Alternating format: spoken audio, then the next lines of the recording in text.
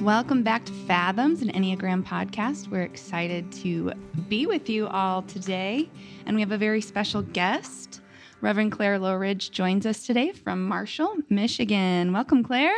Thanks. I'm happy to be here. So, Claire, we're really excited to have this conversation with you because as we've kind of let you in on our theme for season 4 is the dynamics of personhood.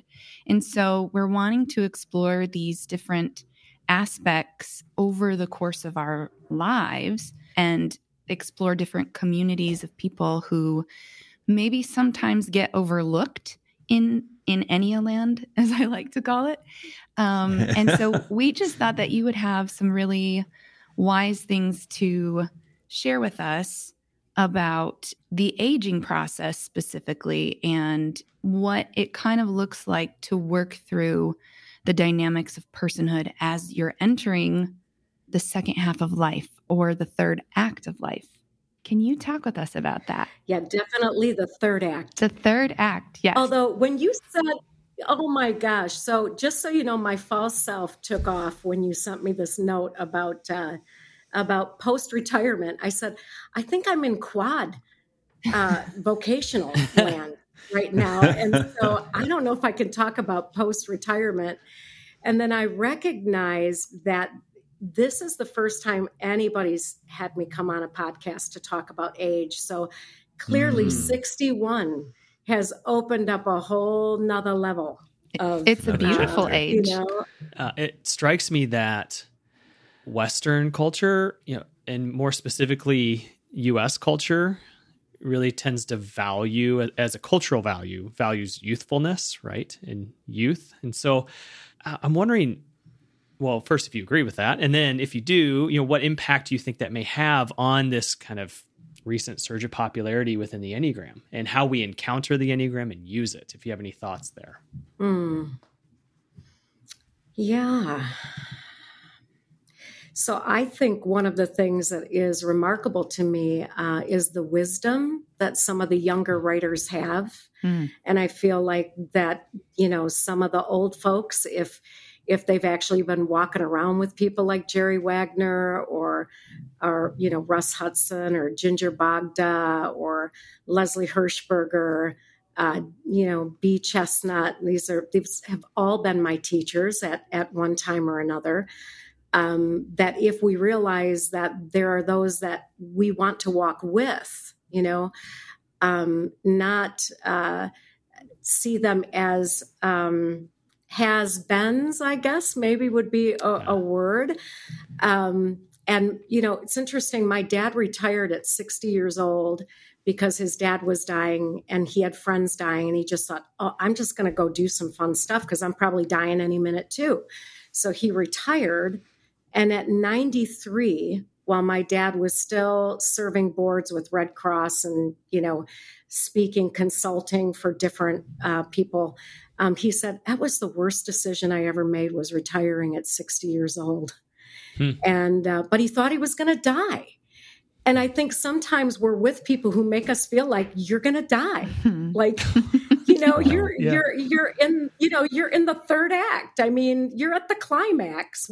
And so I do wonder if this kind of conversation isn't what's most needed right now, to say, what can we be offering one another in a way to be fully alive with both the pulse and maybe, sage wisdom or second childhood, whatever. But what can we offer each other? How can we together see the inherent value of a multi-generational, a transgenerational Enneagram experience, medical experience, educational experience? I mean, I think it crosses all of life.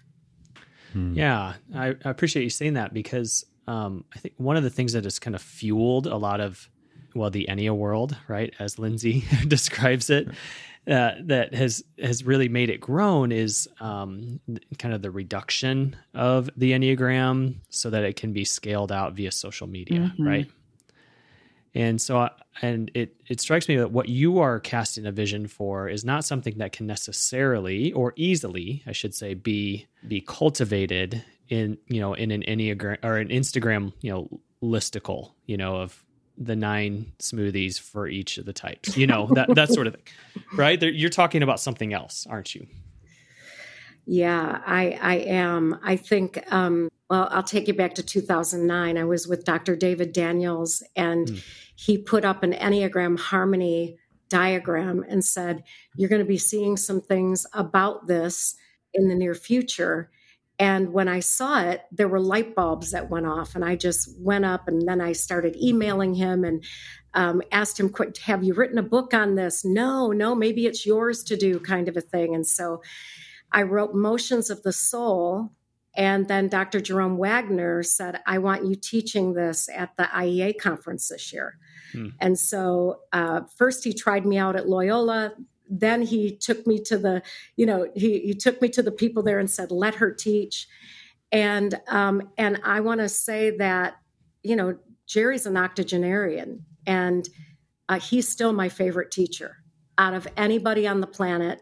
I could listen to him talk about sliced bread 9 ways, and so I think him making space for me, and then my seeing people like Lindsay, who is, in her 30s, and seeing what she's doing with the Enneagram. I loved your book, The Enneagram of Discernment. I endorsed it. I've given it to people. I recommend it. And I just want to say that, let's keep seeing each other. Yeah. Yes. Yeah. Claire, you mentioned earlier in this conversation a quote from Richard Rohr about not introducing the Enneagram before the age of 30. And that's actually something we did discuss a little bit before having you on, was potentially this idea that, handing the Enneagram to someone who's not ready to let go of their ego consciousness or however we want to name it is problematic. I'm curious, do you think that's a good idea to not let people have the Enneagram before they're 30? Well, I could be wrong, and it's happened on occasion. But I do disagree with Father Rohr on that. I love to see the energies and to celebrate them and name them, but just not putting a number or anything ill-fitting that makes someone feel like they have to fulfill a special assignment in that way. Mm-hmm. Mm-hmm. As you've gotten more involved in the Enneagram, like you've wrote so many books, was there a point where you started to feel like more of a mentor, that level, instead of just a teacher?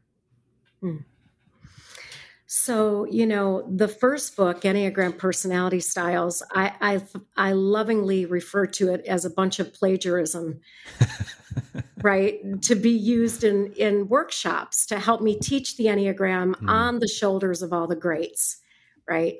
And so it still works in that way. It's kind of in 3 styles. So it's very bulleted and lovely and quick and 67 pages and helpful to teach. When Adele Calhoun approached me and asked, would I write a book with her on the Enneagram?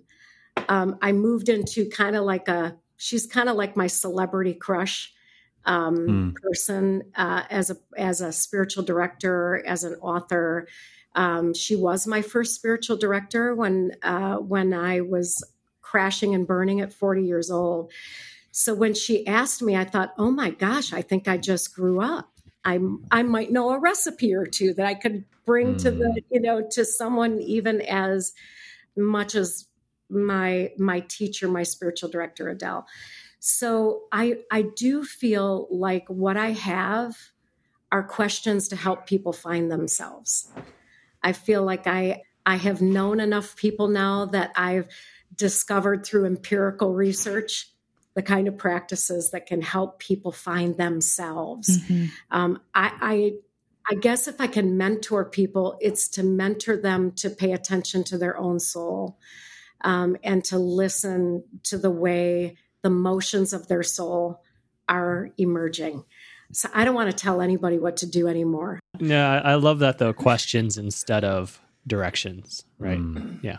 That's Yeah. good. What would be the, I guess, questions to people in the third act of life? And one being the one that has known about Enneagram for a long time and just have been doing the work, but like in this third act of life, what is it that would be really great for them to focus on?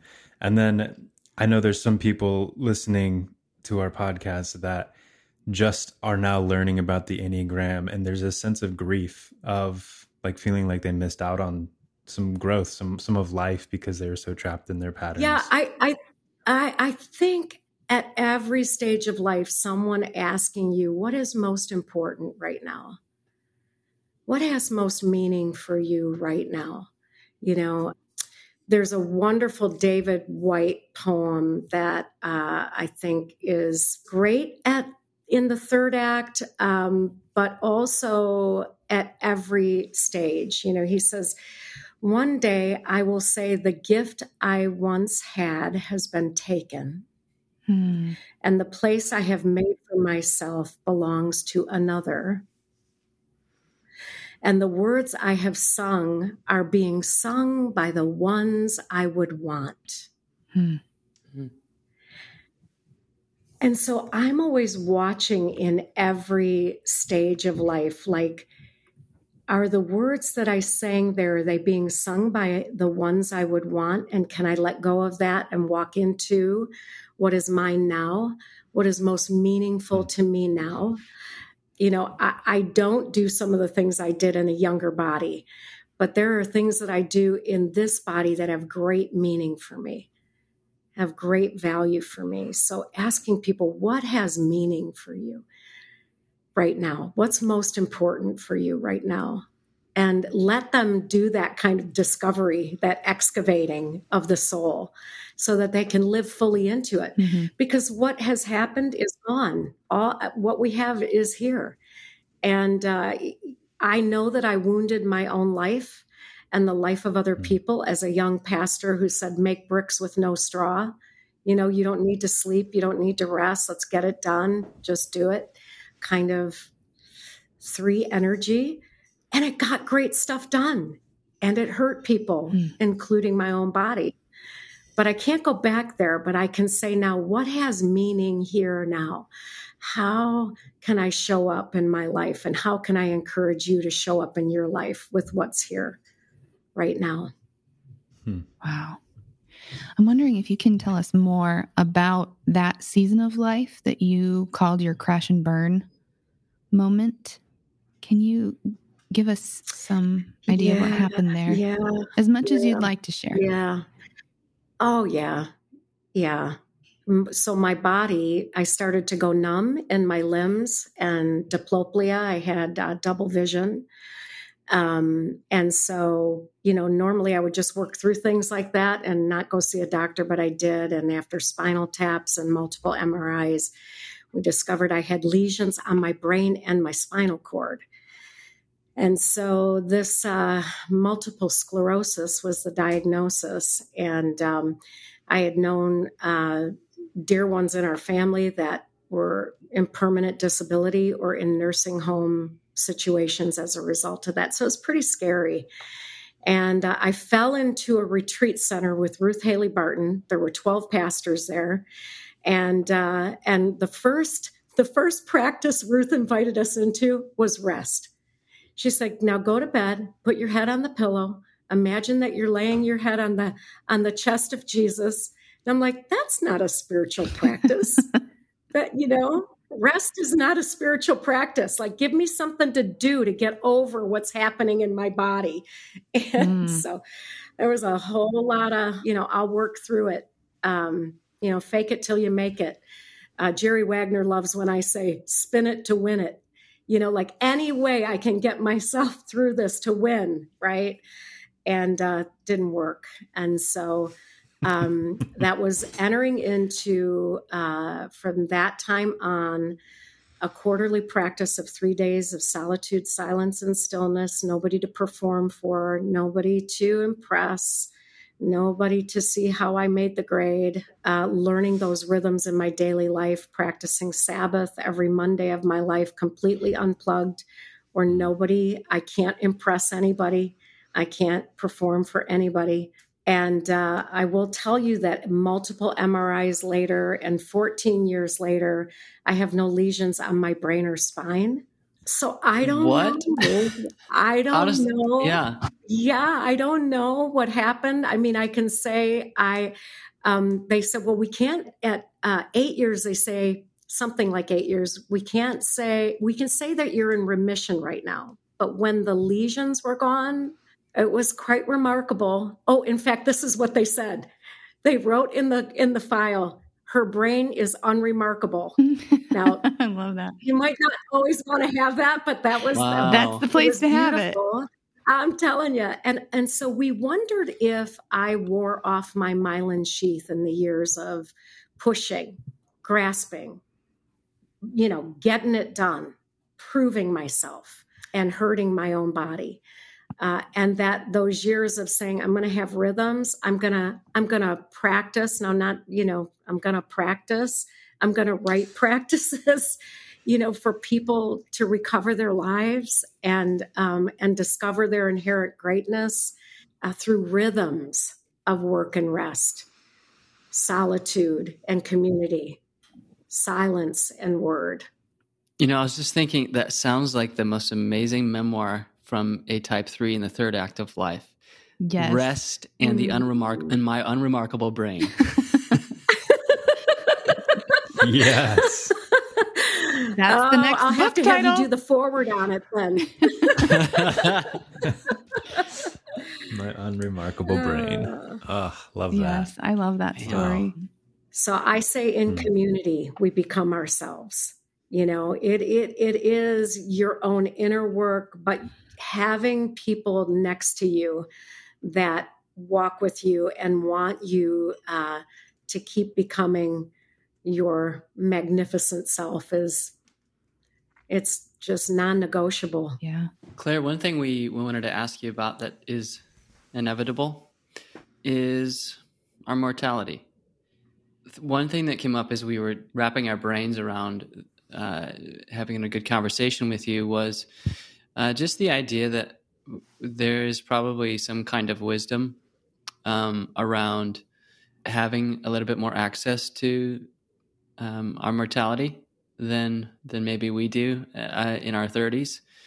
So I was wondering if you could just address for our listeners a little bit about what kind of comes up for you around the fragility, but maybe the strength and the wisdom of what it means to be potentially a little bit closer to remembering we're mortal.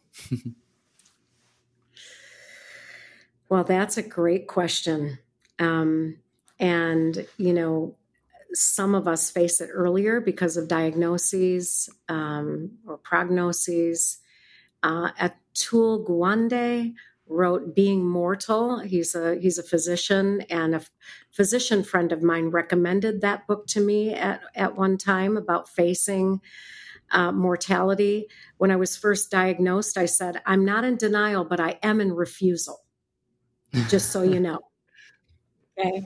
Then there was a welcoming the fragility. I love that word, welcoming the fragility, because all through life we're letting go of strength and receiving new strength. As my dad would say when he was losing his eyesight, well, I can't play basketball anymore either, but I can sit with my grandchildren. I can listen to them in a different way. And so I feel like the Paschal mystery, the letting goes, the everything goes through this life cycle of death, burial, and resurrection, that I want to keep looking for what is mine to let go of, and also what is mine to walk into. And that may be the three's way of a glass half full, resize the glass, whatever you got to do, right? But I don't think so. I think it really has to do with that I see the seasons of life. I see the 4 seasons, and that there is always a fresh seedling that's emerging, and that it would be a good practice for younger people to say, what do I want to quit on Thursday? What is dying in my life so that life can come? What relationships are no longer serving this fresh season? Should I really be playing racquetball? Or my niece just got done playing, what the heck is the name of that game? Rugby. And it's like, and she's shown me, videos of her tackling people. And I'm like, oh, she's going to feel that in her 40s. And, but she's having fun now. But I do think that there are things, ask yourself, what is still mine to live into? And what is dying in my life? What can I let go of in order to live into what is truly mine? Yeah, thanks for that. I am curious, maybe you've heard it said that humans are the only part of nature that refuses to be who we are. And I'm just thinking about the person that's heading into the second, or more likely the third act, who is refusing it, who I can't. What does it mean? I'm letting go of like parts of, who I've been my whole life. How do I do that? What would you say to that person who's having to let go or being forced into that? Well, you used the word mortality, and I love just the phrase being mortal. I would just say, how can you practice being creaturely? How can you lie down when you need a nap like a cat does? How can you shake it off when you've just been through some kind of trauma that you need to let go of, and something that you're trying to cling to that is a former part of you, to see yourself as God sees you now, holy beloved, separate from your thinking, feeling, or doing self, but your inherent greatness. Practice dying now, Seth. Ooh. Just see the little deaths that might be yours to practice. And I hate to keep bringing up my dad, but at 93, my dad was all id. I mean, he was so true self, like no props, no nothing, couldn't see, could barely hear, and just was pure presence to me and to my husband. We just wanted to go sit with him because he was pure presence. So I think practicing the letting goes all the way there might make us the kind of people want to go visit at the end, rather than, oh crap, I got to go visit Uncle so-and-so who's going to bite my head off or whatever. I think if we practice dying now, we'll develop the muscle and welcome all of it as we enter not just into the climax, but the second birth. Yeah. So you're saying the delineator, if you want people to come visit you when you're older, is make sure you're practicing letting go now. Well said. Look how quickly you said that. I'm a little verbose.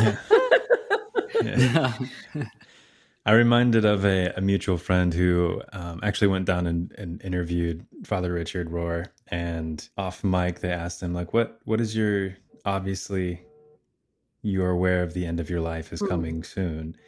Like, how do you feel about that, or something like that? And he just said, well, I've learned that over my life, every death has enlarged me. And that's just, I mean, when you said what you just said, it just reminded me of that. And that's kind of stuck with me. I want that to be true of me.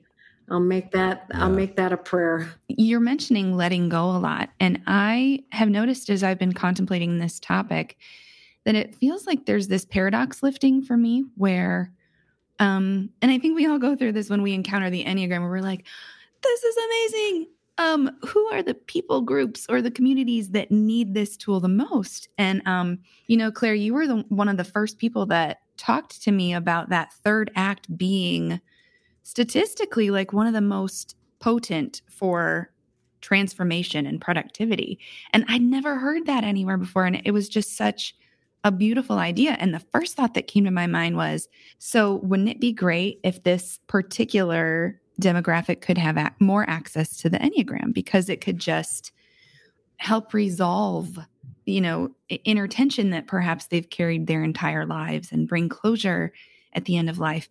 And then I started having this question, maybe they don't feel like they need tools like the Enneagram at that point in life. Maybe there is so much of a letting go that's happening that there is even a letting go of the need to resolve the tensions of the personality. Does that make sense?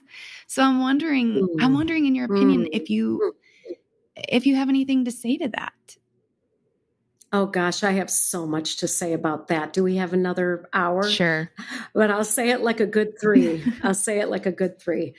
When I first started studying the Enneagram and they said that 3s were producers, yeah, I know that I had worked in some of those ways throughout my lifetime.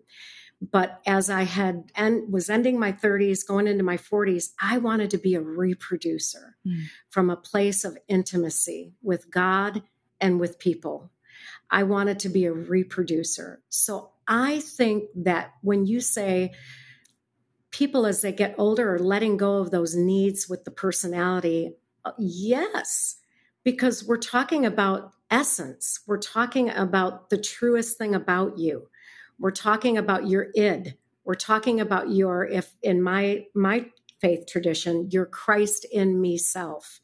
The place where when you're centered, you're able to access what the fruit of the moment is that is needed. And so we're not clinging, grasping, trying to be good, trying to be loving, trying to be effective, trying to be, original, trying to be all the way around the circle. But we're reproducing from a place of intimacy. We're in intimacy. So we're bringing out what is most true about us without all the effortfulness.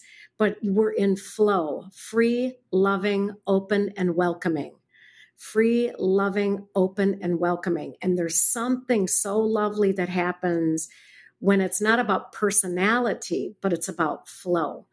And I know that Richard Rohr uses flow too, and I'm happy to hear that. I actually love the kind of synchronicity when I hear Father Richard saying what Thomas Keating used to say, what my dad used to say. I feel like there is there's an open heaven for some wisdom that is happening through people like yourselves. Like your podcast is Fathom. So I had to look up what the word meant, right? And so what is the definition of fathom for you all? I'm not even going to give you the definition that I came up with, but what is fathom for you? One fathom at a time, Enneagram people. It's a way to measure the true depths of something, but in a way that we can manage and contain. Yeah. And rather than out here, we're trying to get it from out here. Right. And so, I think I didn't answer the question, but I said something worth value somewhere in there. Yeah. You guys mind for Absolutely. it? No, that's great. I think it is the traditional measurement is like an arm span. So what is within your reach to grasp? And so 10 fathoms would be, I don't know, for me, right? 6 foot. And roughly that's my arm span, right? So that'd be 60 feet. So what is within my reach to grasp at this moment where I'm at? Or maybe rather than grasp, more second half of life word might be open to. Sure. Sure. And not that grasping is in anything but what it is, but I see you as more open than grasping. That's what I pick up from you, Creek. I see you more open than grasping. I did want to just ask about flow. I liked how you broke down that as an acronym. But yeah, it seems as though as one is truly growing in their personhood, in the dynamics of their personhood, that flow is becoming more of a truly accessible stage rather than a state. What I'm wondering is if there were What helped you most get into flow consistently, I guess, is the question I'm trying to ask. It's like Does that make sense? It's the $6 million question right here. So for me, it was opening all 3 centers of intelligence as being true about me. It was, I am not just a heart. I just don't walk into a room and feel the feelings of all the other people, right? I actually can move away like a 9, take in the holistic experience of what's happening, and ask some really brilliant questions like a 6, rather than just moving in. I can move against. I know not everybody uses the Hornevian work in the way that I do, but I see 6s as moving against when they ask question and then 10 more questions and need more clarification. They want to stop the process. And so I love that flow. Like I'm just not a heart, and I don't just want to connect and effect this group of people. I want to move away and take in what's happening here in a way that feels like it all belongs and we're all welcome here, and practice the 9 hospitality, along with asking the question, and Claire, why do you feel like you need to do that? And tell me more about that. And why do you believe that's yours to do? And is it true? And is it helpful? And then so with welcoming all 3 centers, I'm not on my edge, trapped in type. I'm centered and able to access all 3 centers of intelligence that are graced and given to me. Flow happens there. Thank you. Amazing. Well, Claire, this has been so beautiful and such a lovely conversation. So thank you for joining us today. And can you let our listeners know where they can find your work, maybe find you on social media? Well, I'm not as great on social media, but scottandclaireloridge.org. You can find us there. And you can find us, Scott and Claire Loridge, on Instagram, but we kind of stink there. Spiritual Rhythms for the Enneagram is both on Facebook and Instagram, but we don't do great there either. So we do much better in presence. We'd rather have you come and train with us and have dinner at night. Yes. Yeah. And the finest wine and Italian sauce. Choice. With Hazel Badens. Hazel Baden, you like that. Yes. And this was a meaningful conversation without libations. Where can people find information about your training program if they're looking to train with you? Yeah, so Scott and Claire Loridge, LOUGHRIGE.org or ccmonline.org. Perfect. Thank you. It's been such a pleasure. Thanks for listening to this episode of Fathoms, an Enneagram podcast. If you found this episode helpful in any way, consider sharing it with a friend or family member. We are so honored to be on this journey with you, discovering our inner depths, one fathom at a time.